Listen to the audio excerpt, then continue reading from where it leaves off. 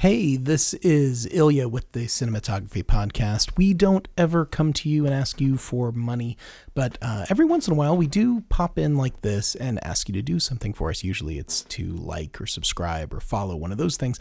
But today we actually have something else going on, which is we're in the running to do a live podcast at the 2020 South by Southwest Film Festival, and it will be a fantastic live podcast if we're selected.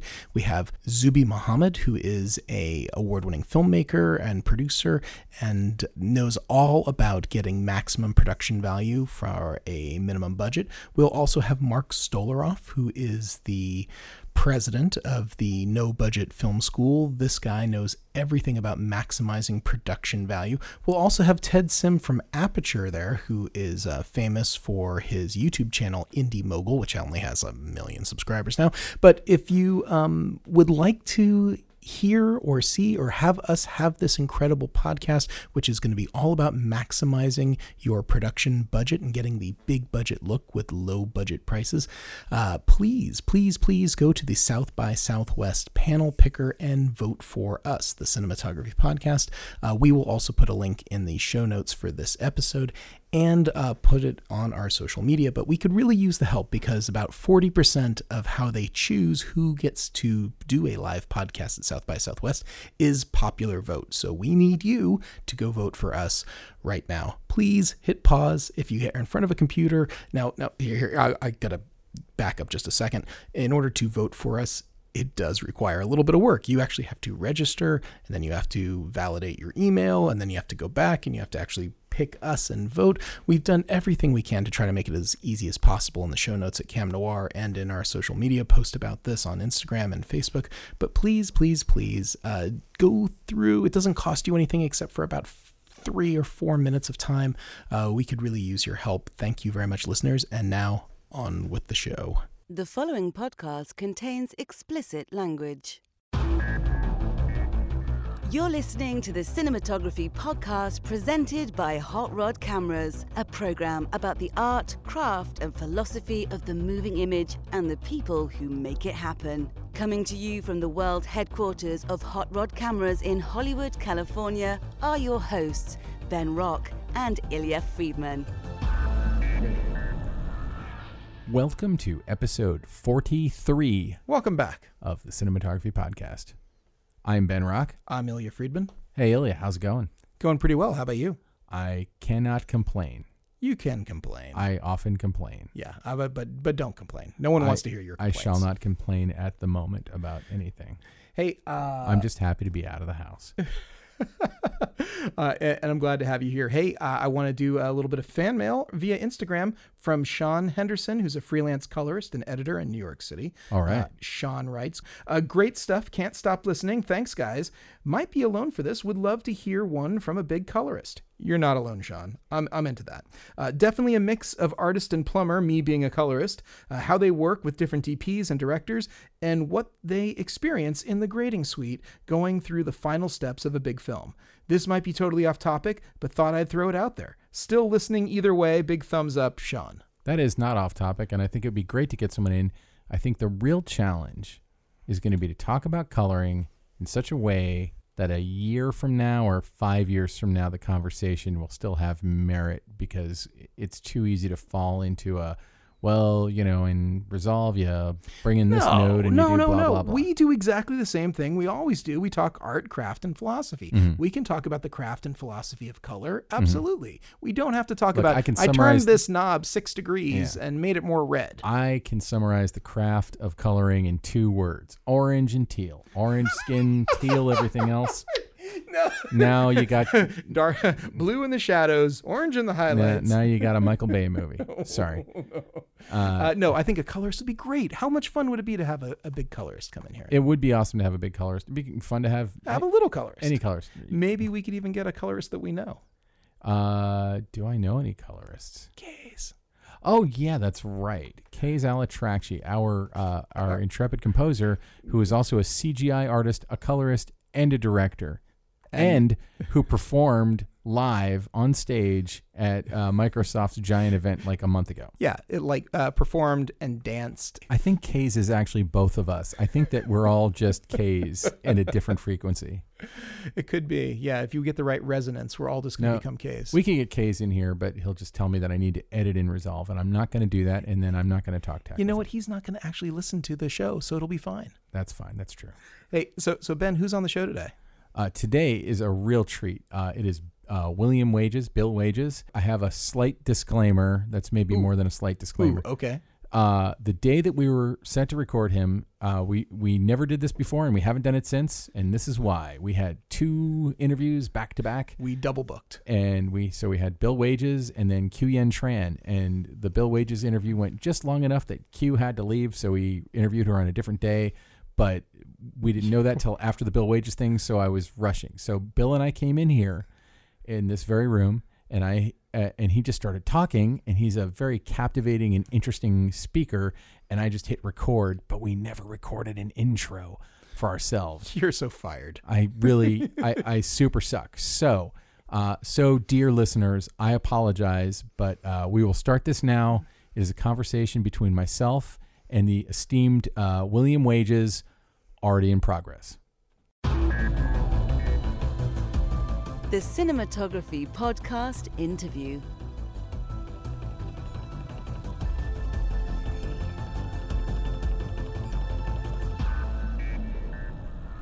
What was your trajectory? Were you ultimately wanting to make movies? And if so, like what kind of movies? What were the things that inspired you to keep moving forward in this? I only had one objective, and that was to make movies, to make Hollywood movies.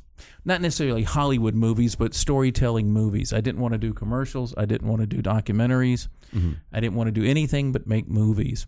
I was very fortunate because I was blinded by the vision of that I now realize that the most important something that somebody young can do is have a goal.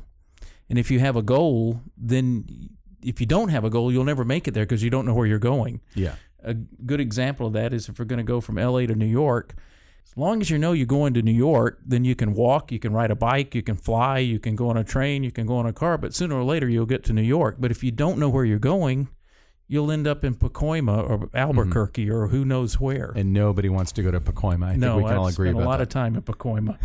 You know, you got to know where you're going. You got to know what you're striving for. And I always had that vision. I made my own films. I think it was between high school and college. I made a film, and I sent it to AFI because I didn't know it was a graduate school. And they loved my film and said, we'd like you to come. And then they found out I hadn't been to college yet, and so that didn't work out. Now, were you directing as well as... Oh, I was doing everything. I was doing everything. Now, I mean, like, you know, when we first find out that films are made by people and that there's a possibility that we could be one of those people, yeah. You know, I think a lot of people fixate on directing, but you fixated on being a cinematographer. Now, I did. At any point, did you say, nah, I want to be a director? Or, like, were you... Oh, I've gone through that multiple times in my career, and I've actually been forced into the position and reluctantly did it. And I did it for several years. And then 2 mentors of mine called me and said, okay, you need to make a decision. Are you going to be a director or a DP? And if you're going to be a director, you're going to have to move to Hollywood. And I said, I'm a DP. The 2 mentors, one you've heard of and one you haven't. The one you haven't heard of is Lamont Johnson. Great director. Matter of fact, Jeff Bridges, somebody sent me an interview the other day, and they asked him, who's the best director you've ever worked with? And he said Lamont Johnson. Really? Oh, yeah. Lamont did Greatest American Hero. Lamont was a really, really good director. He had his run in features, didn't like the downtime in between, and didn't like the game you had to play, so we went back to television. He started at Playhouse 90 doing live television. Oh, wow. And he was a radio actor. He was a big star on the radio. He was Tarzan on the radio. Oh, wow. Yeah. Did he invent the Tarzan scream? No, he had to duplicate it. Oh. But his ended in Rice Krispies because they were I'm not kidding. They were the sponsor. Anyway, Lamont I did many projects with him, mini series and all. Matter of fact, my first ASC nomination was for Gore Vidal's Lincoln, which was a mini series. So we became very close. And then the other one was Irvin Kershner. Oh, wow. Yeah. And I was very close to Kersh. These were my 2 guiding lights in Hollywood in the business. And unfortunately, they died within a month of each other. Oh. Lamont was a surprise. Kirsch, we knew. And I talked to both of them 3 weeks before they passed away. Oh, man. And what they talked about was, now tell me about these new cameras. Tell me about this. They were so involved and interested to the end. That's what it takes to make it in this business. It takes a passion that you can't fake and you can't create. You just got to have it. And if you don't have that passion, you can make a living in the industry, but you're not going to really accomplish anything. It's not about the money. Wasn't about the money to those guys, and it never has been to me either. Mm-hmm. It's about the project. It's about telling stories with images. That's what excites me. As a matter of fact, those guys, both of those guys wrote a letter for me to get in the DGA, and the other one was Charlie Haid, who's another director, actor. I know exactly who he is. Yeah. I've done a bunch of projects with Charlie, too. Yeah. But Kirsch didn't want to write the letter. He said, no, I will not write the letter. Why not? He hung up on me. And I called Lamont. Charlie wrote the first letter.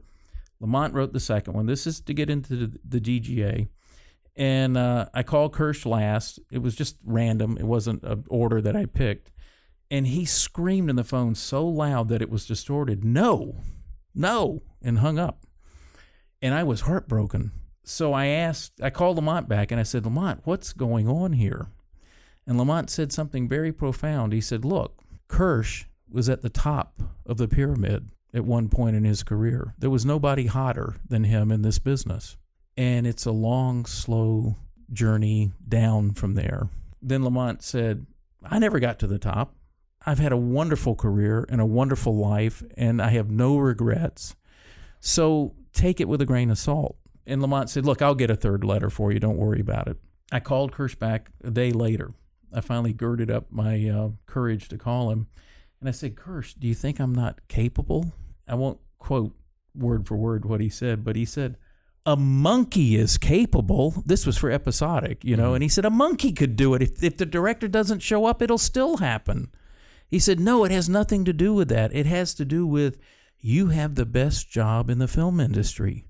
Why do you want to screw that up? And he said, of course I'll write a letter. I'll write the letter, and when you're in town working on it, if you come talk to me, we'll go over the script, very supportive. Both Lamont and he offered that. It was a life-changing experience to go through that. I came out, I did one episode of the show. The show was Magnificent Seven, which was a takeoff from the movies. And the next year I came out and did 3 more episodes and was basically here the whole season because I did pickup days for them.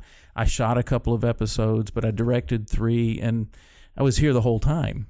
And at the end of that, my shows were good. They were successful. And that's when Lamont and Kirsch both called and said, you need to make a decision. What are you going to do? And I decided to stay a cinematographer. Now, I have done other directing things. I'd always directed, but I directed and shot. I had never worked with a cinematographer, which was kind of freaky for me. Fortunately, it was Gordon Lonsdale. It was Gordon Lonsdale who was the DP who understood. I mean, I took him aside and said, look, this is weird for me. I don't know how to work with a cinematographer, And we figured out a way to make it happen and had a wonderful time with each other. Okay, so here's my question for people who direct and DP at the same time. Because I have directed and I have DP'd and I've done like some one-man band kind of like really small stuff where I had to do both. But how do you bifurcate your brain so that you're simultaneously watching performance and watching composition? Well, to be honest with you, I don't think you can do both well. You can do them both okay, or you will prioritize one over the other. That's what I learned by doing it. But because before that, I was shooting and directing like commercials and things like that. That's a whole different thing. Doing it for a day is not a big deal. Yeah. Doing an episode of a TV show or a movie, that it takes a lot. Yeah, I don't know if we'll ever get like Steven Soderbergh or Peter Hyams in here, but those guys they DP and direct all their own movies. It's about time. And if you don't have to shoot 8 pages a day, you can do it. Mm-hmm. And it's about the actors understanding, because you can't do the hand-holding and the talking that you would normally do with an actor because you're busy in between setting up. So, I mean, it can be done. Obviously, those guys do it brilliantly. P.T. Anderson shot Phantom Thread. I was shocked to learn, too. It was like, I mean, like, he's always worked with some of the top DPs. Yeah. And there he is, and he's got the cinematographer credit on that movie. Right. I don't know their process. I don't know those guys. I know their work. So obviously it can be done, but it's about time. If you have time to do that and actors that are willing to let you do that, then you certainly could. I've been asked a lot of times to do that, and I have done. I did the second unit on Gods and Generals, which meant I spent 6 months shooting battle scenes, and I was the director DP. And I dealt with the actors, too, and all. That was a lot of fun, by the way. I didn't have to explain to anybody that we were going to shoot in backlight. I just said, we're going to shoot here. And everybody went, okay. So that was all. It was wonderful. Most of the time with good directors, though, it's like that anyway with a good director. Like with Roland Joffe, I mean, Roland and I were on the same page from day one. As a matter of fact, I prepare at night the way a director does. And I did this before I directed. I look at a scene, I study it. I not only understand the plot reasons for the scene, I try to understand the subtext. What is the scene about? What is it really about? Not the plot, but what is it about? Yeah. Once I understand that, then it's like it becomes obvious how to shoot it. So that's my process. That's what I do every night. And so about the second day on the first project I did with Roland. What are the projects that you shot with Roland Joffe? We did one called Sun Records. It was an 8-part limited series about the beginning of rock and roll. It's like last year, right? Yeah. The way we approached that was like a movie. So like when we had a location for the apartment for Elvis's parents, we did everything for all 8 shows while we were there. Yeah. And we didn't have to go back because Roland directed all of them and I shot all of them. So it was great fun. Anyway, about the second day, we compared notes and we were 90% the same. Really? Yeah, 90%. Like the way to do this is from this angle and that kind of stuff. In the last 10%, we picked whichever person had the best idea. And then a few weeks, we just quit doing that because we didn't. I mean, I kept preparing, but we didn't compare notes. And it was like we'd do a rehearsal, and I end up walking around during the rehearsal and stopping where I think we should be. And Roland would look at me, and he would just nod, and that's how we did it. And take me a little bit into this process because I feel like this is at the core of what we want people to learn listening to this is how if I give you a script. What is the process and what is the output? Like, what is your preparation when you read a script? How do you turn it into pictures in your mind? I don't know if I can verbalize that because it is so visual, and I don't have command of the language well enough to do that. Well, let me tell you about the movie I did with Roland in South Africa. What movie was that? It's called The Forgiven, and it's about apartheid and the reconciliation trials after apartheid. Forrest Whitaker plays Desmond Tutu, and Eric Bana plays his Afrikaans nemesis. And we went down to South Africa. We realized when we got there that the budget was wishful thinking. That's not what we had. And Roland and I sat there and went through the script and decided, yeah, we can do this. We just got to think about it differently. A philosophy I have is by the time you get to the shoot, forget about everything. Don't think about what you don't have. Just look at what you have and make it work. My philosophy of making movies is complicated is easy, simple is hard. And that's how we approach the movie. That's how we approached everything. How do you tell this story so that the story is out in front, so the performances are out in front, and everything else supports that? That's what cinematography is. I used to do Budweiser commercials. I used to do all these big network commercials, and the purpose of that is to slap the audience in the face. The purpose of a movie like The Forgiven is to be invisible and to make the story out in front. Nothing looks lit. Everything is, but nothing looks lit. It's all very natural. I don't want my work to stand out. I want it to be invisible. And tell the story, set the mood. And is that your general philosophy, like when you're lighting stuff, or is that like per project? Like, do you work on projects where they want to go high on stylistic lighting? Oh yeah, of course, and I've done that too. Yeah, but fortunately, Roland's taste and my taste are the same. In the 2 projects we've done, that was the approach we took.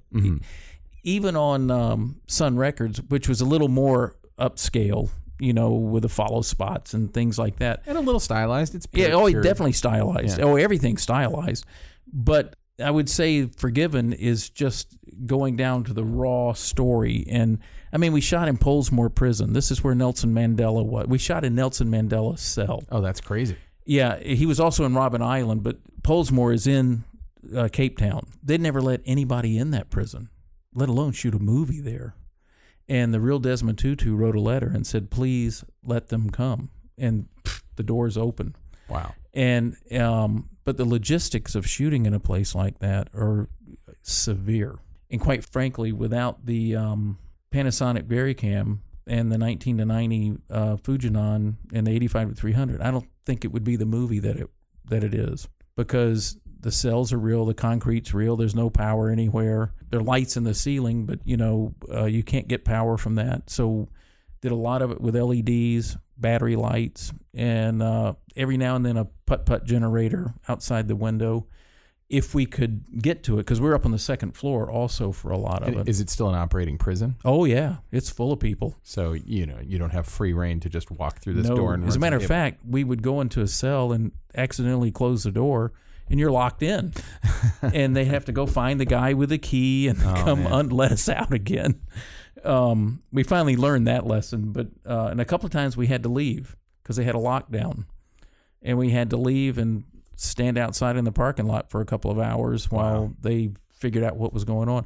When we shot in the yard, the exercise yard, which the prison is a donut basically with several exercise yards, all the real prisoners are hanging out of the windows screaming and yelling the whole time. They never stopped. Really? Yeah, and then they start singing like Ladysmith Black Mambazo, which is so much a part of the culture that some of our actors were ex-prisoners. And we had a communal cell that was about twice the size of this room where 30 people lived. So 30 people.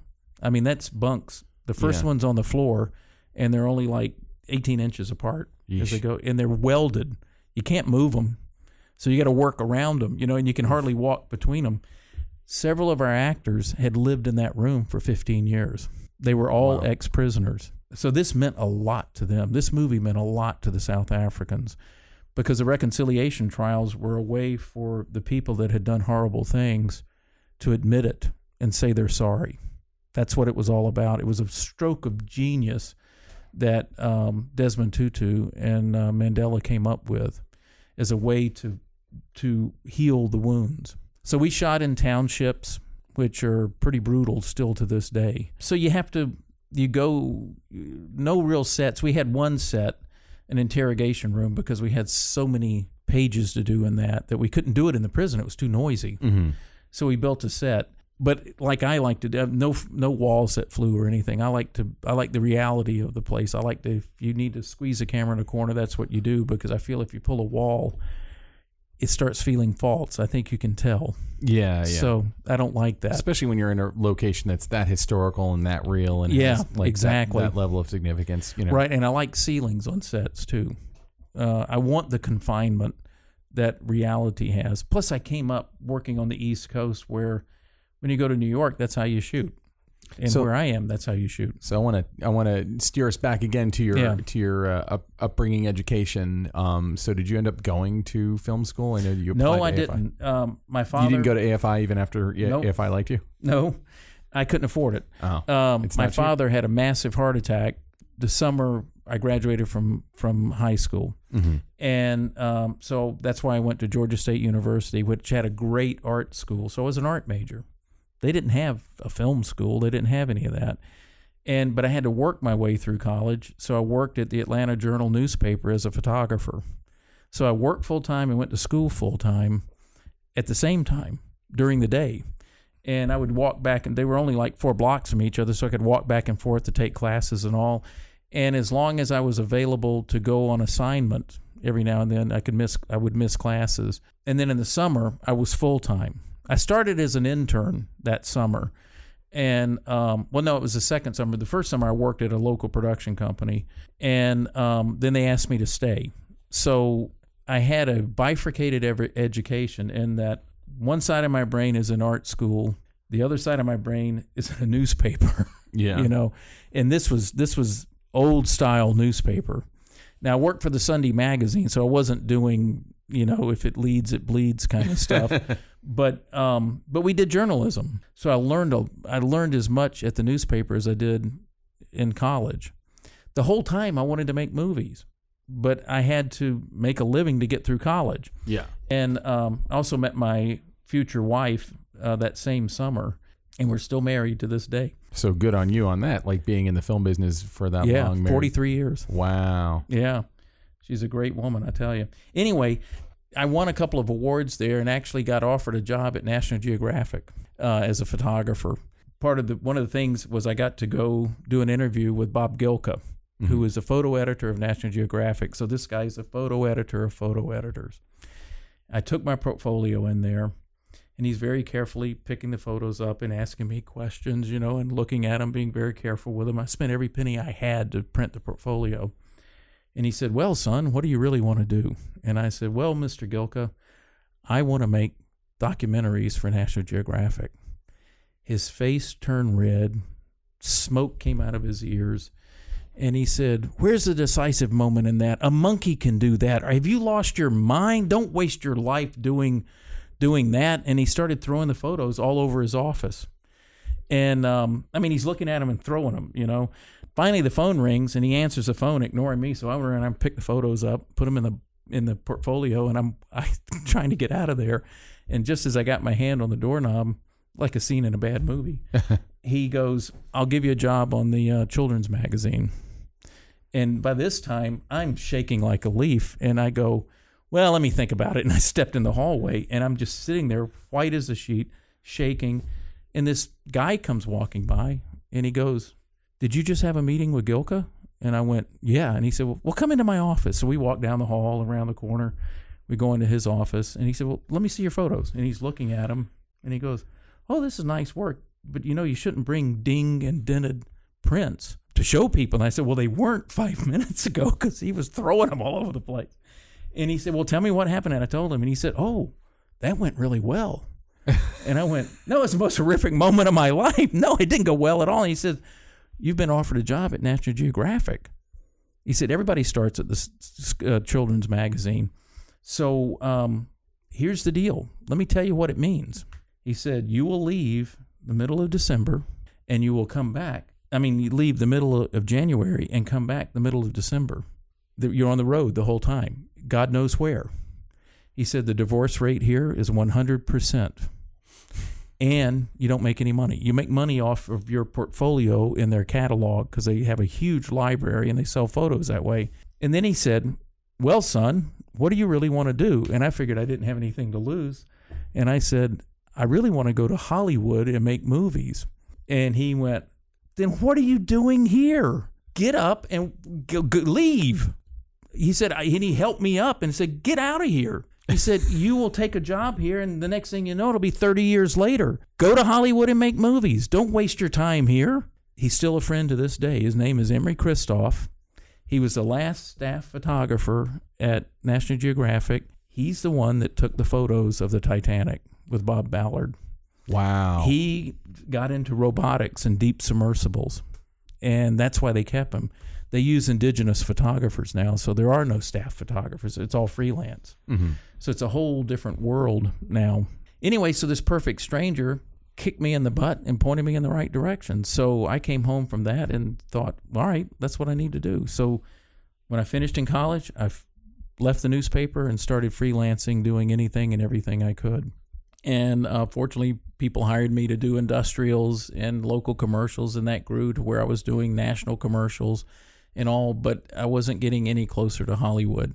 In that day, no one making movies would even look at a commercial reel. Like what year about is this? Late 70s, early 80s. Mm-hmm. They wouldn't look at it because they don't know if it took you a week to do it or a day. So they had no reference point. And, they would agree that it's beautiful work, but we don't know how long it took you to do it. So anyway, so they said you need more long form. So I segued and started doing documentaries. And I did a lot of documentary work because it was long form. And I did one about a nuclear defense system called First Strike. And the first half of this documentary was a fake cinema verite depiction of a nuclear attack on the United States. This was done with complete cooperation of the Air Force and Strategic Air Command and the Navy. They let us into all the bases and everything. We scrambled B-52s. I mean, we showed how long it actually took. Swanky. Oh, yeah, it was pretty scary, actually. We shot in the missile silos. Oh, wow. Yeah, and we shot in NORAD. That's 1 mile in the Cheyenne Mountain. That's the war room. That's the war room. It's 1 mile inside of Granite Mountain. They'd never let anybody shoot in there except Air Force people. Yeah. We not only went in there and shot, they would stage a drill, and we shot it verite style so that it looked like it was real. It was very powerful and very scary. At that time, it only took about 7 minutes for a nuclear strike from a sub, from a Soviet sub off the East Coast or West Coast to hit Washington. That's just enough. It took a minute for the missile to get high enough to be read by the radar because of the curvature of the Earth. Yeah. And then you had 6 minutes to go, oh my goodness, run down the hall, knock on the door and say, Mr. President, and boom, you're gone. And that's still true today, by the way. I would only assume it would be faster today, or maybe it's about the same. Our early detection might detect stuff earlier. Now they have satellites that'll detect it, but it's still not enough time. What worked is at that time, this was called mutually assured destruction, MAD. Oh, yeah. And they had a plane called Skybird. There were usually 2 of them flying in circles over the center of Canada and the U.S. with generals on board, so that when everybody on the ground got destroyed, they would open the lockbox, pull out the codes, and they could launch missiles from there. So what it meant was no matter what the Soviets threw at us, we could retaliate with unacceptable damage to them. And it worked vice versa. And it's basically Dr. Strangelove. Absolutely, it's Dr. Strangelove. The trick is it worked. Mm-hmm. It kept us from having nuclear war. It really did work. So anyway, what happened, what broke the ice for me in Hollywood is somebody, I can't remember what network, did a miniseries called The Day After. Oh, yeah, my parents wouldn't let me watch it. Well, they bought the first 30 minutes of that documentary. So your stuff is in The Day After? Yep. They wrote scenes. Can I say this is a movie that I've kind of fetishized? Like my parents, that was like early 80s. I was born in 1971, so yeah. I was like... Yeah, you didn't need to see it. But I'm a giant horror movie buff even then, and I wanted to see it. My parents would not let me watch it, and now I want to watch it even more to see stuff. I've never seen it, and it's always one of those movies. It's like the thing I'm not allowed to see. Right. Well, they wrote scenes to go with. They wrote the other half of the scene, like a guy down in the missile silo talking on the phone to his girlfriend. Well, they wrote the other half. Yeah. And shot it. It probably wasn't ethical for them to sell that footage. Because all of our generals were real generals. Uh-huh. They didn't agree to be in a miniseries. They agreed to be in a documentary. I'm sure somebody had to get the sign off from them eventually. I don't know what happened. But what it did for me was open the door to Hollywood. So that was in the course of just making a documentary about... Yeah. And who was the documentary for? Do you remember? Chronicle Productions in San Francisco, which is part of the Chronicle newspaper. Okay, so it was like straight up, like almost journalism style documentary. It was, absolutely, because the second half was interviews with the generals and the think tank people and everything, explaining what you just saw. Well, that's bananas, because obviously The Day After it's just legendary. Yeah. Well, a big chunk of it is stuff that I did. That's awesome. So that kind of opened the door a little bit. You know, I could put that on the resume. Then I did a couple of low-budget movies that were so low budget, I did them for nothing. Mm-hmm. I didn't get paid.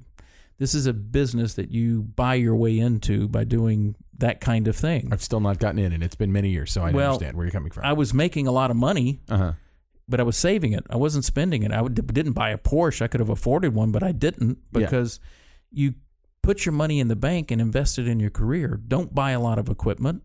I mean, nowadays the equipment's so cheap, it's a different thing. But back then it wasn't. And so you invest in your career because the only control of your career you have is yes and no. You say yes to the good stuff and no to the crap. Mm-hmm. And if you don't have money in the bank to live, you can't say no. And that's very, very important.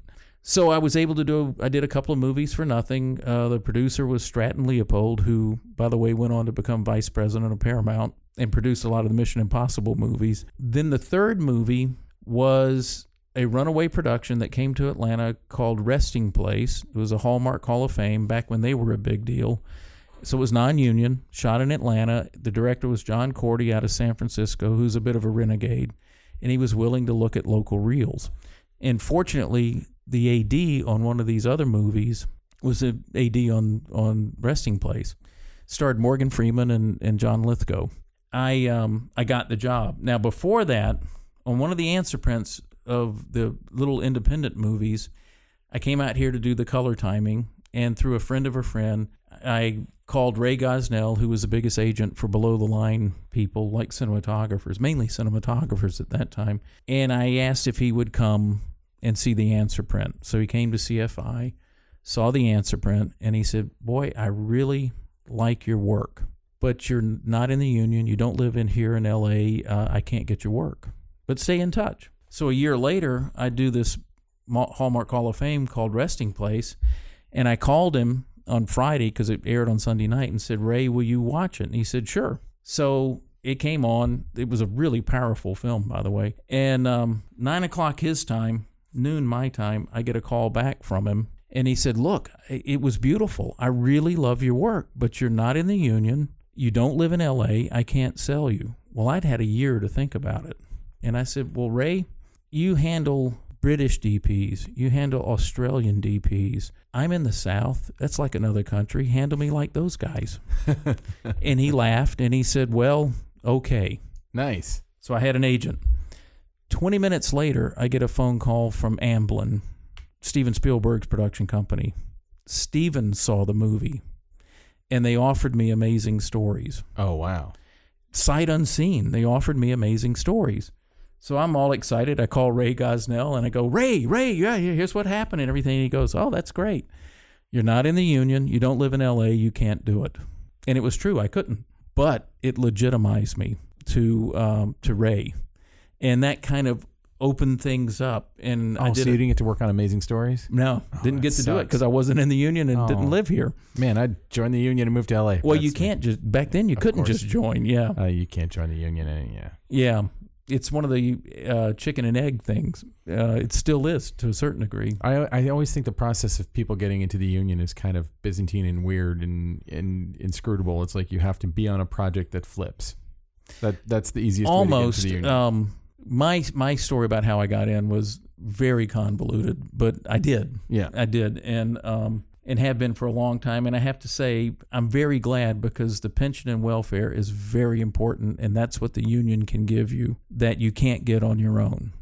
And especially with the healthcare today and all, this is very important stuff. So that was kind of interesting, but Ray took me seriously, and I did a couple of other independent movies, did another movie with John Cordy and John Lithgow that was here, non-union. What movie was that? That was called Baby Girl Scott. And it was a TV movie. So my first opening into the major film industry was in television, and that's one reason I've had more success there in feature films. Also, part of that was by design because I had young kids, and I would leave town for 6-7 weeks for a TV movie, and it's 6-7 months for a feature. It was very important to me to go back home. As a matter of fact, if I was anywhere, even from here, I would fly home every other weekend. And it was important for you also, you didn't want to make them move out here. I didn't want to separate my kids from grandparents and from aunts and uncles and all. I'm close to my wife's family. She's close to my family. And that was very important to us. And I didn't want to sacrifice their lives and their upbringing for my desires. That's just not fair, and that's not right. And they've all turned out great. 2 of them are in the business. I couldn't keep them out of it. So they grew up traveling with a circus, and I didn't have a leg to stand on. And I'm very proud of them. They're doing quite well. What do they do? What departments are they in? They're both cinematographers. Oh, nice. And one leans more towards still photography, but nowadays you have to do both. You can't just be a still photographer anymore. Matter of fact, when he got a business degree, and I gave him a camera his senior year for Christmas, never had any interest, and he came home with these incredible photographs and went, I want to be a photographer. My wife went, oh, no. Oh, no. Yeah. But he's done very, very well. And my oldest knew from the beginning. He had the same passion that I did, even as a young kid. What kind of stuff is he shooting? He's done several movies, and he does a lot of commercial work and all. But they're in the Atlanta market, yeah. But the Atlanta market is like a real viable place that, it's it is, but it's still a lot of people are brought in. Yeah. And as I said, it hasn't affected my career that much at all. I've done a few things there, but not that many. I'm still traveling all over the place. That's okay. And it's the luck of the draw. You really don't have control of these things. It's kind of a benefit. Like, you kind of get to go see different parts of the world and I've been meet interesting people and been all over the world doing this, been everywhere. See what hotels are like in other countries. They're all the same everywhere. That's what I will tell you. It's not fun being in a foreign country by yourself. Yeah. The shooting part is great. The weekends are hard. And 4 weeks ago I was in Paris. And that's a bummer, man. I'm so sorry to hear that you had to be in Paris. I wasn't in the beautiful old part. I was in the part that looked like Santa Monica or something, and it's like, oh man, I did go to the old part. And but we had a screening of The Forgiven there that went really, really well. And Roland was there too. Oh, sweet. And so we had a question and answer afterwards. But of course, Roland speaks French. So I was sitting there like a ventriloquist dummy, not saying anything, nodding my head like I knew what they were. Actually, I could follow it a little bit, but they were polite. They asked questions in English too. Then we did it again in London. Before you go, I want to talk to you about some of the products that you've sort of been instrumental in inspiring and making. So tell me about the inception of Glimmerglass. The idea for Glimmerglass came. Well, here's a hobby of mine. When I'm on a shoot and we have a problem and there's not a good solution, I remember it, file it away so that when I'm in between jobs and have time, I try to come up with a solution. And that's where all of this came from, usually out of desperation. And I have a tendency to not do things in a traditional way. My whole lighting style has nothing to do with the Hollywood lighting style. I came up a different way, and I wasn't taught the Hollywood way. I figured it all out myself. How does that work though when you're on like a TV set and you're, You know what? The guys on the show I'm on now, when they saw how efficient it was and how good it looked, they were on top of it instantly. Like my main lighting fixtures is a Lico, a theater fixture, and I have all different shapes and sizes of them. And it's kind of hard to explain. But anyway, going back to the Glimmerglass, I always loved nets because there's no glass. And it breaks up the image, and the edges of the strings kick a little bit of light, which gives it a tiny bit of flare. And this goes back to the beginning of movie making. People use nets for diffusion for all these reasons.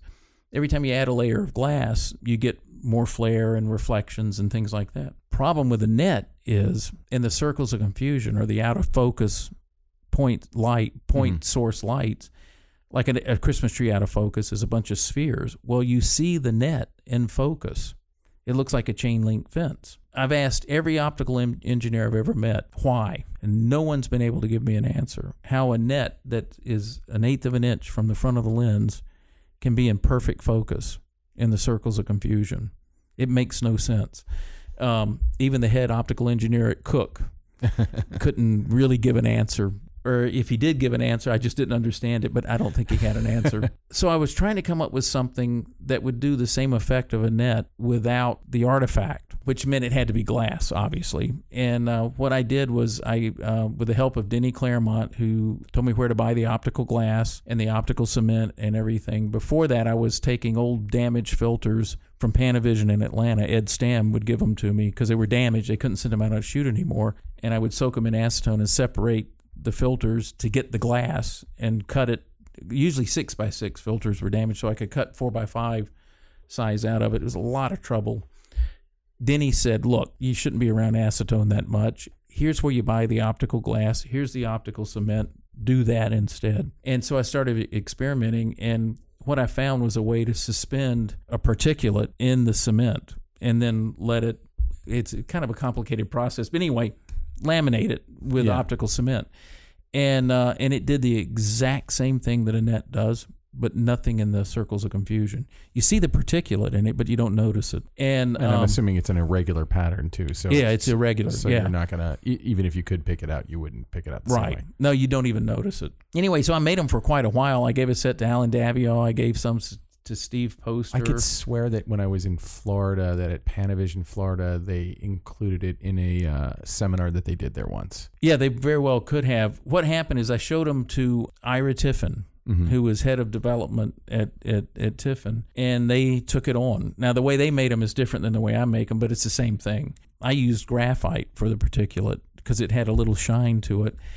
And I don't know exactly what they use. It's all proprietary, and it doesn't matter because now they're perfectly optical flat and work very well. So they manufacture them. And as a matter of fact, Ira came up with the name Glimmerglass. We called them Schmutz, which probably wasn't a great title, but that's what we called them. Very catchy. Yeah, exactly. Schmutz means dirt in German or something like that. I only played around with this because I needed them. And nobody had anything like that, so I made my own. Necessity is the mother of invention. Absolutely. And nothing I've come up with was just for the joy of coming up with it. It was because I needed it. I made a collimator for setting the back focus. I looked at the ones that were being made that they were charging $7,000 to $10,000 for, and I went, that's ridiculous. I made one for $5, and it was just as accurate. Wow. All it is a false infinity. This is an idea that's been, when you go to the eye doctor, that's what you're looking at. So that was very simple. Tiffen almost made those, but we realized the market is so small. There's a lot of machining in the ones that are made by Schneider and everybody. And I was trying to make something that was much more simple with plastic that was more stable for heat and cold. But this was right at the evolution of going into digital when back focus was still a problem. But we knew that once Arri and Panavision and everybody got involved, back focus wasn't going to be a problem.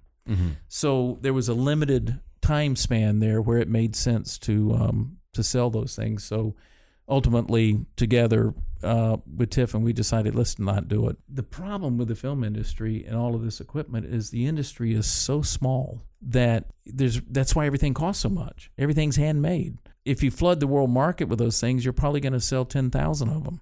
Well, that's not enough to make any money. Yeah. So it's not worth it. It's not worth bothering with. Every one of the collimators that Schneider makes, some guy sits there and works the lathe and makes it by hand. Same thing with the lenses, movie lenses. They're all handmade. Yeah.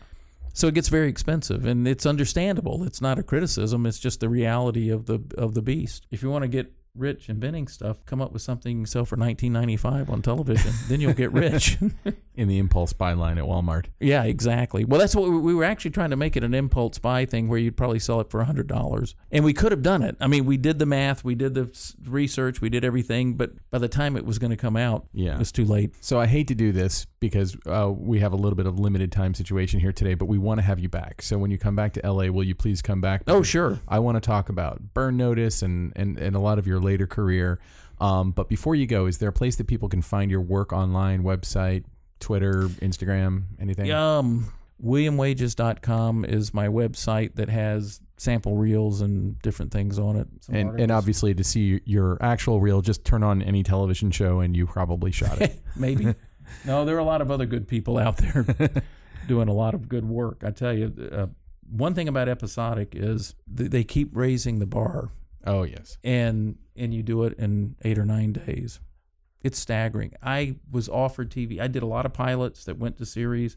They always offered me the series. I never took it because I made movies. And I looked down my nose at it. And then when the industry did a flip-flop, all of a sudden my agent forced me to shoot episodic. It was really Burn Notice. It was not exactly the first one, but the real first deep experience. And I realized, my goodness, if you can survive doing this, you can do anything. And the level, the requirements now are so high that the show I'm on now, it's just staggering. And somehow you do it. It's amazing. You know, I mean, we're doing 9 pages a day. Wow. 8 pages a day. And well, Burn Notice, we did that, and we blew stuff up every day, or had a fight or something. You know, it was gigantic. But you do it. So thank you so much for coming out, and all right. We look forward to bringing you back and doing a deeper dive into much of your TV career. Thank you very much. Okay, thank you. All right, so that was Bill Wages. Bill, we'd love to have you back, and when we do, we'll record an intro. Yes, I think that'd be fun. Have an intro. So, yes, it was very in media res. as they said, as the ancient Greeks used to say. I hope people made it through and didn't go, what are they talking about? Why am I scratching? What's Did this I have thing? a stroke?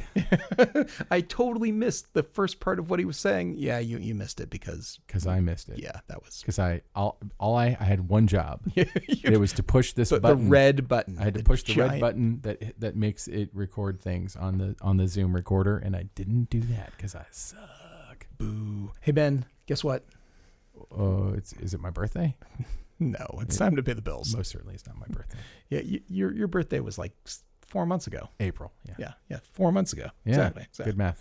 Yeah. So, hey, time to pay the bills. We got to thank our wonderful sponsor, Aerie. Aerie's got something new they just dropped last week. Oh, what's that? It is called... I hope they didn't break it when they dropped it. They did not. So Aerie dropped this week the DEH1 digital encoder head. Just rolls off the tongue. What a digital encoder head is this? It is essentially a tripod head, which you're familiar with the tripod, right? You understand that. I don't know what a tripod is. I've been doing a cinematography podcast for 5 years, but what's a tripod? I was not speaking to you. I was talking to you, our listeners, everyone who's listening. I think I should start. That should be my first question to every DP now. I have one important question. What's a tripod? What's a tripod, and why do they call it that? Anyway, go on. Okay, so the digital encoder head gives you one cable access. So a single cable will allow you to remotely control the panning, the tilting of the Aerie stabilized head that we talked about last week. The stabilized remote head, which is the SRH-3, another one that just rolls off the tongue. So really easy. The DEH1 controls the SRH-3 by way of a head that goes on any tripod. Looks like it's Mitchell base. It's a collaboration with Cartoni. It's a beautiful looking product. And the DEH1 allows you to remotely move, pan, tilt, all the stuff that you might want to do with your stabilized head. It's super cool. And you can add all the extra sort of fun, airy stuff like master grips and that sort of thing. And the OCU one. So I have a question for you. Yeah. When I started film school at the Valencia Community College Film Program in 19-something. Ooh, in Florida. Shout out to Valencia, which is now Valencia College. And actually, I toured their film program a few months ago when I was in Orlando, and it's freaking amazing. So shout out to my alma mater, the Valencia Film Program, which has literally no staff in common with when I was there. 100% turnover, maybe 200%. Well, the guy who ran it passed away a few years ago. He puts a damper on it. It does. Yeah. However, he didn't run it when I started. It was a gentleman named Michael Corbett. And Michael Corbett told us, like, first week, like, no real film shoot would ever have, like, a fluid head tripod. They all have wheels. Wheels are the sign of a professional. The other thing they said was, like, if you're ever thinking about working for a producer, look at their tires. That was just a little pro tip we were given. But if they got bald tires, this is not a good producer. I to this day it haunts me because I'm like, do people come and meet with me and then go look at my tires? Because I'm not good at tire maintenance. I knew someone who every time he interviewed someone to lease a room in his house or to lease a place, he would follow them back out to their car to see how messy their car was, because he felt like however messy the car was, that's a perfect representation of how that person's going to be in a house. You know, my car is way less messy than I am. Wow. Than my house. My house looks like a tornado went through it. Anyway, you want me to answer your question? My question about the wheels. What is the yeah. state of the art? Because like I've been on a gazillion professional shoots and I haven't seen that many wheels. Wheels take skill. It takes training, and there's some truth actually to what Michael Corbett said way back when. But I think that's a little bit dated. I think at the time that you learned that, there was probably some truth. And I have to say that all of the earliest jobs I did in film as an AC all had gear heads on it. It was probably, I was probably maybe a year or two into my career before I was on a job that didn't have wheels. And the truth of the matter is that they're heavy. If you have to move quick, it's not nearly as quick or easy. They are really repeatable, but you got to have someone who knows what they're doing. And kind of like in the way that nonlinear editing replaced linear sort of film style editing, working with a fluid head is just typically easier for anyone to walk up to it and have an understanding of what needs to happen. With wheels, there's some stuff that is not exactly intuitive. And so while you can get away with doing simple moves, if you really want to do something complicated, you have to master your game. And there's a lot of people who used to just go to rental houses, put a laser pointer or a flashlight and trace figure eights. We would all do that. You'd write your name in it. And I always remember that, like, in my brain, the intuitive place is that you would put the wheel that panned on the side and the one that tilted on the side, because you're literally tilting it, and the pan on the back because you're moving it back and forth, but it's actually reversed. It is. Like the way that they are literally in the most counterintuitive position on the head itself, and it is a heavy thing. We had a Worrell head at that program. We put the Arri SR2 on it, and it was a bulky ass setup. Yeah, that Worrell head could have taken a camera way, way heavier than your SR2. Correct. That thing was gigantic. And talk about hernia inducing if you had to like load it in and out of your truck. So that's in that program, it was all grip, camera, sound, and electric. So when I was in the camera department, I would have to lug that crap around and load cameras and do all that stuff. And really, there are some people who still love the wheels, and technically there's some systems now that are all electronic, and if you really want to switch that, so you did have your tilt on one side and your pan on the other, if you want to swap them, you can do that today without much hassle. But if you were to like set foot on like the Black Panther set, is the operator there on wheels, or is it just kind of a dealer's choice right in the state of the art today? 100% dealer's choice. I would say that certainly as your budgets go up, the more likely you are to see them, and some people swear that the best way, because frankly, if you need to repeat a move several times, you can count out your rotations 1, 2, 3, 4, 5, 6, 7, and you know exactly you're going to hit the same spot every time if you turned it at the same speed, and everything else, you're going to come to the same spot at the same time. Makes sense. Yeah, but when you're working with the fluid heads, when you're working with almost any other sort of system, you don't necessarily have those gears that you can rely on for exact placement. But frankly, actors don't always hit their marks. You need to have a little bit of extra. Also, if you're on a dolly, you're not guaranteed to hit the same spot because the dolly grip could be moving at a different rate. No, but it is sort of like magic. It's kind of like working like in team sports when your dolly grip, your camera assistant, and you're on the wheels and everyone's hitting their marks exactly where they're supposed to. And the actor's there. That is sort of like this wonderful camaraderie and team sport moment when everyone's hit exactly what they're supposed to. But then usually what happens, the director goes, you know what, I want one more. Or, can we do a variation on that? Or do it again, but this time do it more betterer. Yeah, that's my favorite. Or the scripty comes over and goes, drop the line, or I didn't say this, or continuity problem. So, but your move was within 3 arc seconds of the exact correct position. Good work, nerd. And now, short ends. So Ben, it's the short end time. It's time to talk about your obsession of the week. My obsession of the week, I would say, is the new Quentin Tarantino movie, Once Upon a Time in Hollywood. You're not alone. I've been kind of monitoring the Facebooks and stuff, and there's a lot of people now ranking Quentin Tarantino movies. There's a lot of controversy about this movie. There's also controversy around Quentin polarizing Tarantino as a person. It is a polarizing movie, and it's funny because I saw it. Okay, so I went and saw it at the historic Vista Theater. That's historic. Yeah. It's in Los Feliz, which locals call Los Feliz, mysteriously. I don't know where that pronunciation came up. But there's a good story online called The 8 Pronunciations of Los Angeles. Los Feliz is the correct way to pronounce that city. And it's not like I'm going Los Angeles. Los Feliz is how you pronounce that word. Anyway, I'm not going to get into that. But San Pedro. if you've seen the movie True Romance, sure. At the beginning of the movie, the Clarence and Alabama character go to a movie. They go to see a Sonny Chiba movie. And it's supposed to be in Detroit, but they're at the Vista Theater. That is where I saw Once Upon a Time in Hollywood. I got there very early, and so I was like second on line so I could get a really good seat, although most of the seats in the Vista are pretty good. And the person who was first in line, she just directed a movie called Sophie Jones. So everyone keep your eyes out for Sophie Jones. I don't know anything about it, but she seemed like a nice person. And so you gave her a shout out right here. Yeah. Great. Thanks. But so LA of you. It is. Well, it was weird because it's like we're all online to see a Tarantino movie, and I think literally everyone online was a filmmaker, and I felt like I'm not gonna talk about myself. I'm just gonna hear whatever. I'm gonna go into interviewer mode and just hear what everyone else has to say. They're presenting it in 35 millimeter. I have to say, I don't actually care if I see movies in 35 millimeter or digital. It doesn't make a difference to me. I know that's apocryphal. If it's an IMAX movie like Dunkirk, it makes a difference. But the Vista's a great theater. It was fun to see it. Digital's getting so good. It really is pretty good. I mean, like in order to tell the difference, I have to look for gate weave or dust. Then I feel like film has lost. Nerd. Former projectionist. Yeah. I think it is a really interesting movie in the way that have you seen it yet? I have. Okay, good. Yeah, no spoilers for me.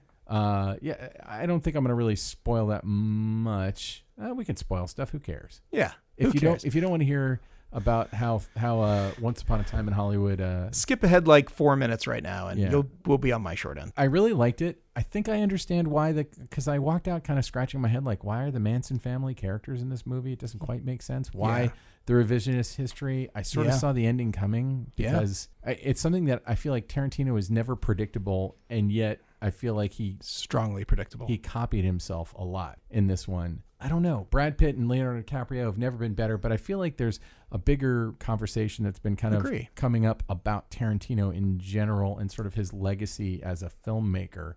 And I think he's a complicated thing. He's a complicated person. And he makes films that are very unique to him. There's, there were calls of misogyny, and maybe I'm not qualified to talk about this because I'm like not a woman, but my favorite movie of all of his movies, and no one is probably going to agree with me, is Jackie Brown, which is a movie with a strong female protagonist in Pam Grier. And Pam Grier and Robert Forster both turn in like Oscar-worthy performances in that movie, in my opinion, and Samuel L. Jackson. But I think that all of his movies are like little amazing pieces of art, and the way he recreates an old-timey Hollywood from the 60s, and sort of, I feel like it's a parable about the end of old Hollywood and the beginning of sort of the new Hollywood as embodied by Roman Polanski.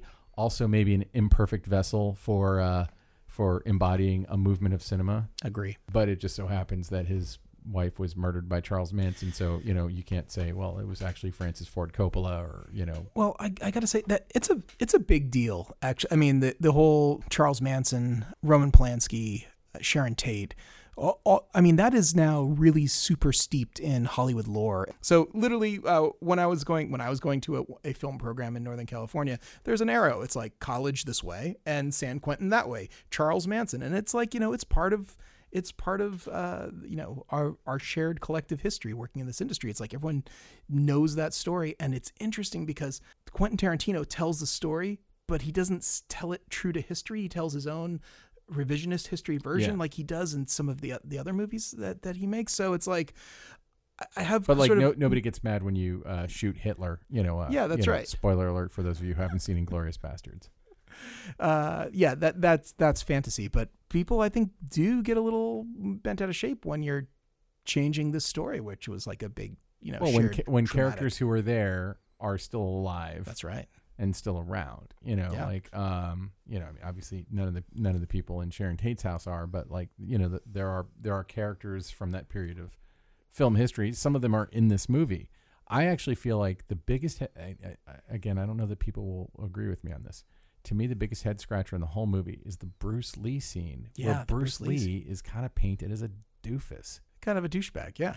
He doesn't come off as like particularly sympathetic. He comes across as cocky and incompetent. Like it was weird. And it's like for what purpose? The purpose was to get around that Brad Pitt's character was killed his wife, or was a tough guy. It wasn't about him. That part wasn't about him having killed. Well, I guess it was to introduce that thought. But his fight with Bruce Lee was, I think, to show that he could actually kick Bruce Lee's ass, but I feel like then make Bruce Lee formidable.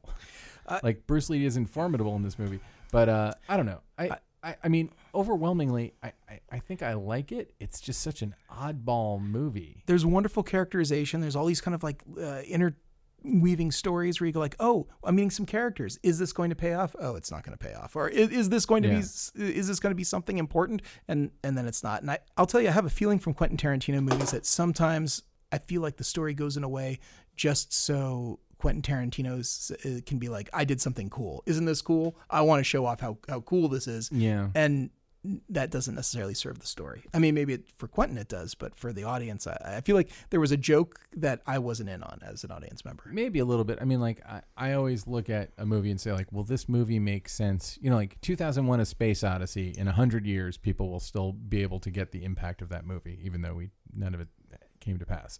But I feel like, it's kind of forever. And not that every movie has to live and die by that metric. Obviously, most of them don't. But I feel like, people like Tarantino, Martin Scorsese, like they make auteur pieces like exclusively. Tarantino has made 9 auteur pieces. Agreed. Quentin Tarantino has never had to take a movie for the money, which like you can't say the same of Steven Soderbergh. You can't say the same. Like there's a bunch of Spielberg. A bunch of people whose work we love and revere have made things because it's like, hey, they had to go sell some cars. They had to go, pay for an island. I don't know. They had to do something. And Tarantino, like has never done that. Yeah, and I love the purity of his career. And honestly, the only movie of his that I can say I'm not a fan of is Death Proof.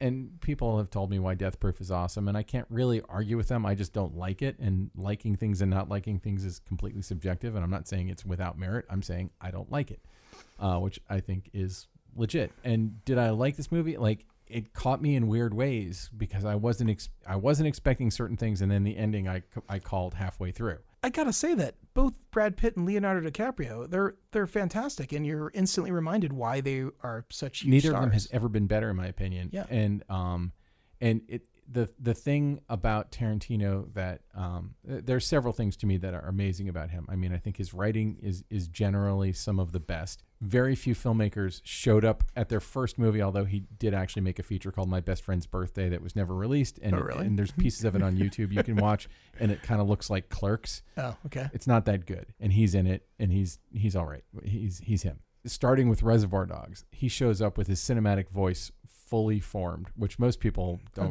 get to do. Still my favorite Tarantino movie. And the thing about him that I think you just cannot knock is that nobody casts better than him. I don't know if it's him or his casting director, but it's like he rejuvenated John Travolta's career from nothing. Yeah. He turned Sam Jackson into Sam Jackson already had a career, but he became a household name. Yeah, Samuel L. Jackson became a giant deal. Ving Rhames. Like, we didn't know who Ving Rhames was.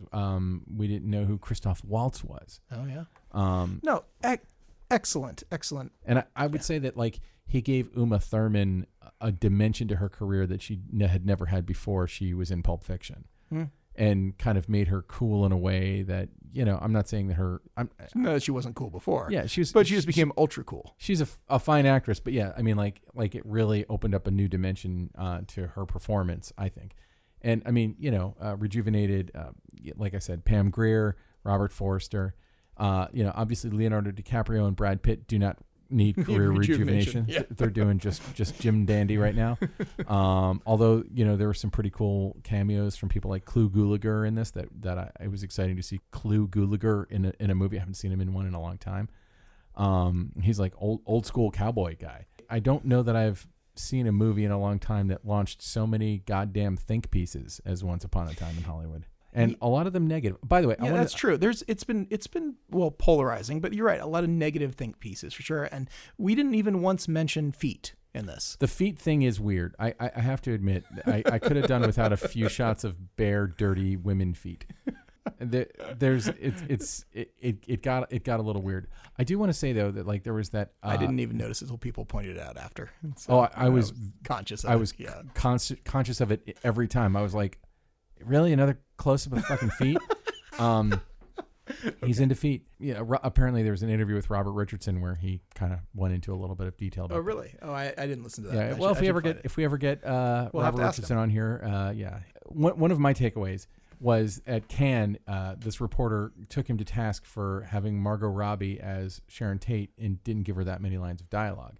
And after I saw it, I feel like, and I kind of waver, but I feel like the mistake was casting a movie star in that role because the movie's not about Sharon Tate. So if it was just a woman who could act really well who looked like Sharon Tate, it wouldn't have stuck out. It was that Margot Robbie, who's, an amazing, amazing actor, was in that role. And sure, she was underused, but, Emile Hirsch was also in that. He was also underused. I mean, like, lots of people are underused. What do you do? Okay, my 2 cents on that is, had the Sharon Tate character not actually been Sharon Tate, like I'm fine with Margot Robbie, but if they had just made it like Taryn Shate. Yes, exactly. Taryn Shate would have been perfect. That had they done that, and then everything that happens in the Hollywood Hills would feel very much like here's alternate history, but we're not necessarily trying to monkey with all the people and things that you already know and love or understand or have a history or sympathy or whatever it might be. So that's my 2 cents. I think it might have been slightly more effective that way. But here we've now spent a bunch of time talking about a movie, far much more time not than the movie is, because it's almost 3 hours long. Yeah. But I gotta say that like for 80% of that movie, I am right there with it, going like, and I love Brandy the dog. I love that whole scene in the Van Nuys drive-in. That was awesome. I mean that for me is like classic Tarantino, like the best of Tarantino. That entire setting up the whole character, getting to learn Brad Pitt's backstory, then getting to see flashbacks and everything else. This is the type of stuff that you hope for, and then. Yeah, by the time the end comes around, I don't know how you feel. It's my favorite whole sequence was when Brad Pitt's character goes to Spahn Ranch and visits. That's a great scene. George Spahn, and I feel like that is the nut of this movie, is that George Spahn was a guy who ran an old movie ranch, and now he's a blind fool who's being literally fucked by hippies. Yeah, and I think that he's saying something about the way hippies fucked up Hollywood. Yeah, and I mean, like, interesting. If it's anti-hippie, I'm right there with you. Name a worse movie that is beloved by lots of people than Easy Rider. I dare you. It's a terrible film. Oh God. Anyway, sorry, I just annoyed everyone who loves Easy Rider. Get on your soapbox now and tell me like. Anyway, so Ilya, what is your short end? Well, my short end is not Tarantino, but it. Just like all the thought pieces that have been spawned from spawned, no pun intended. Spahn Ranch. Yeah. Spawned on Facebook, or been distributed on Facebook, or have popped up in your feed. My obsession this week is with the Netflix documentary, The Great Hack. It's very good. The Great Hack is very good, and it's a little bit like homework, I feel like, when you're watching it, because you know that there was this data breach, and you'd think that, oh, it's Facebook data, so maybe that data is not that important to me. But then when you actually realize what's happened, what Cambridge Analytica was able to do, and how they profited, and Facebook profited, and all these people profited at the perversion of political systems. Does that seem like fair way to put it? Yeah, it's really damning. And there is a fantastic protagonist in Britt Kaiser. Britt Kaiser, to me, is like, she's dynamic to watch. I'm interested in hearing her whole story. By the time the first scene with her is her at Burning Man, and you're like, oh, she's like an artsy hippie, and then you realize she's one of the people who like guided Cambridge Analytica to make Brexit happen and to elect Donald Trump. But it's even more complicated than that, because that's not her full story. Like, you don't really get her full story till the last 15, 20 minutes of the movie. And I was too busy gouging my eyes out by then because of how actual reality has been perverted by mathematicians. I couldn't help but think too that, the reason that everyone has a problem with this is because this is where the public sector is intersecting with the private sector, and it has to do with literally the overthrowing, well, not necessarily overthrowing, but the perversion of governments through propaganda. And this exact sort of thing happens in the private space all the time, just with large businesses, especially the largest businesses in the world right now, taking your data and figuring out how to market and manipulate you as a consumer. So the fact that it's happening now and that it's outed, I think now has to cause everyone to think very long and hard at exactly how is personal information about myself being perverted to cause a different reaction. The movie starts off with essentially a statement saying like, oh, you think your phones or your things are listening to you. Well, chances are that's not really what's happening. They're just to have a really good algorithm, so they're figuring out what actually appeals to you. No, it's been proven that these devices actually are listening to you.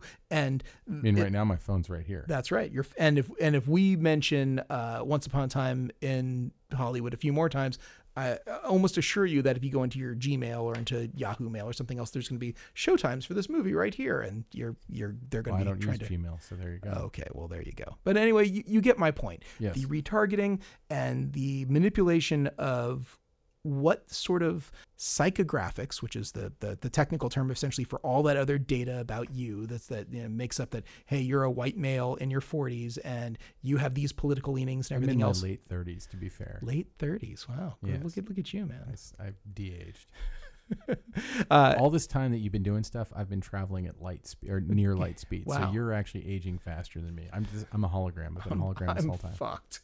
Anyway, you get my point. Yes. If you have not seen The Great Hack, and you have Netflix, it's free. You should watch it. It's enjoy your homework. Is there anything?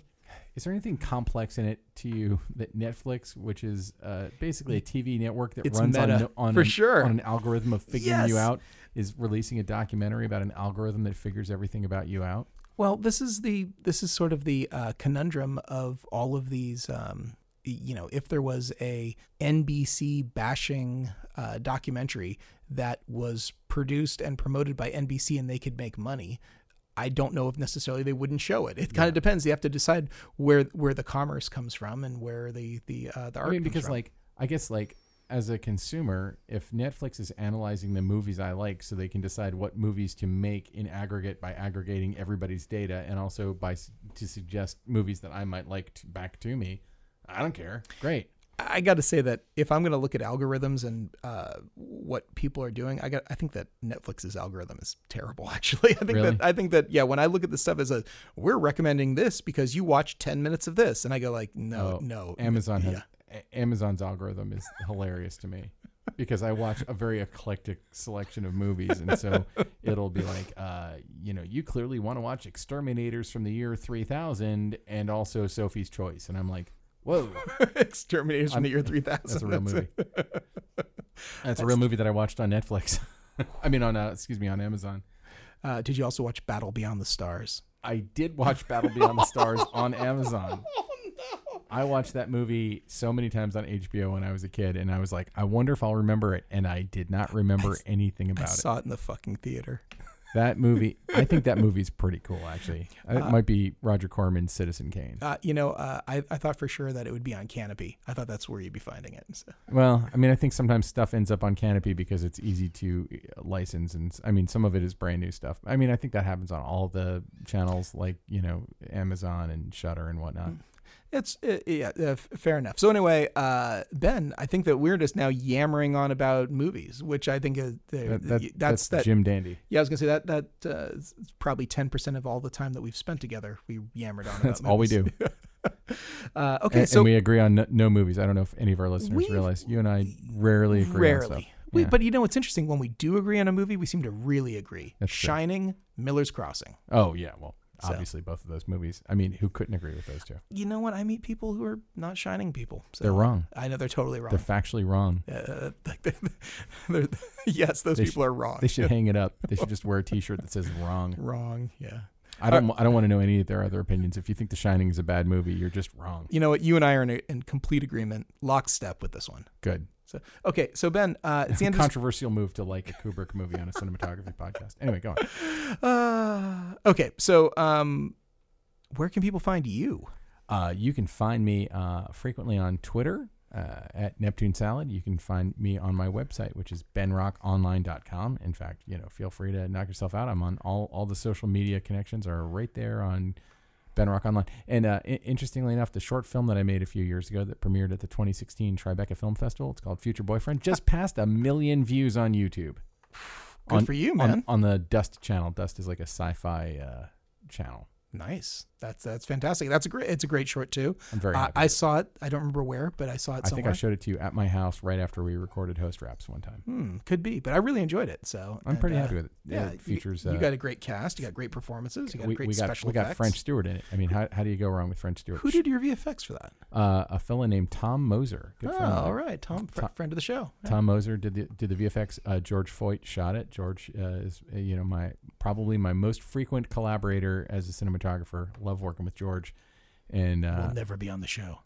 I keep wanting to get George on the show. He is just a busy MF. That guy is working constantly. The thing about George is I think he wants to come on the show when he has a big thing to promote. Yeah. And so we'll have him on here. But this may be a bold statement to make. I think George is as funny as Larry Fong. What? No. George is a funny person. George is a funny guy, but he is droll. And Larry was not droll. Yes, but I think that you will find yourself laughing as much as you did with Larry. Larry is very... That bar is fucking high. Okay. Larry Fong has set the bar. The gauntlet is high, George, if you're listening to us. And I don't think George listens. I think George does listen. maybe he Actually, does I know for a fact George listens because he'll comment on stuff. I don't know if he's listening now because we're past the part that he'd be interested in. But Yeah, I'm sure he's done. Yeah, you never would have made it through Tarantino. yeah, enough about Future Boyfriend. But check out Future Boyfriend, everybody. Oh, yeah. Okay. Ilya, where can people find you? Oh, yeah, that's right. I exist, too. Hey, okay, so you can find me on the... Prove it. Prove it. I'm proving it right now. You sound of my voice. I'm proving it. 3-dimensional right here. You can find me on the Instagram at Ilya Friedman. You can find me on Facebook at Ilya Friedman, LinkedIn at Ilya Friedman, and of course, where I am right now at Hot Rod Cameras. So you were totally on brand until that last one. Yeah, that's yeah. That won't do. You can also find, of course, the CinePod on Instagram and the Cinematography Podcast on Facebook. And if you have still listened to this point of the show through all of our yammering and I tuned out. happy talk, I'm sure you did.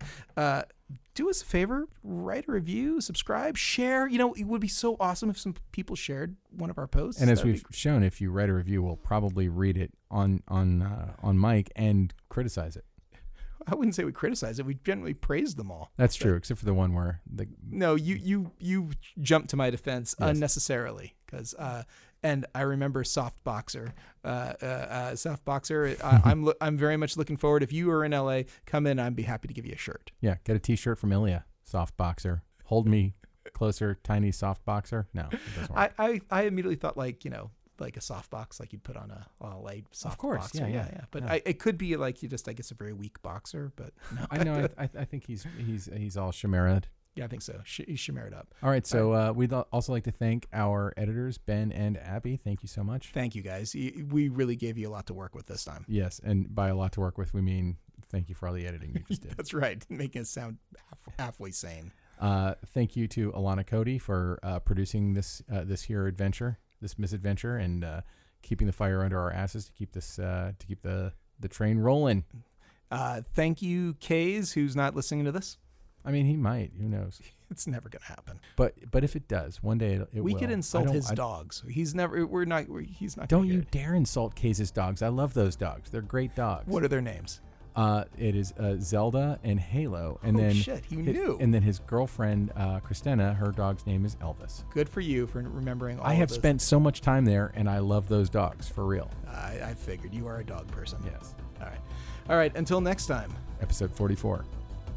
This has been the Cinematography Podcast, presented by Hot Rod Cameras. Find your next camera, lens, or accessory on the web at hotrodcameras.com. Don't forget to subscribe to our show on iTunes and connect with us on Facebook and Twitter. Thanks for listening.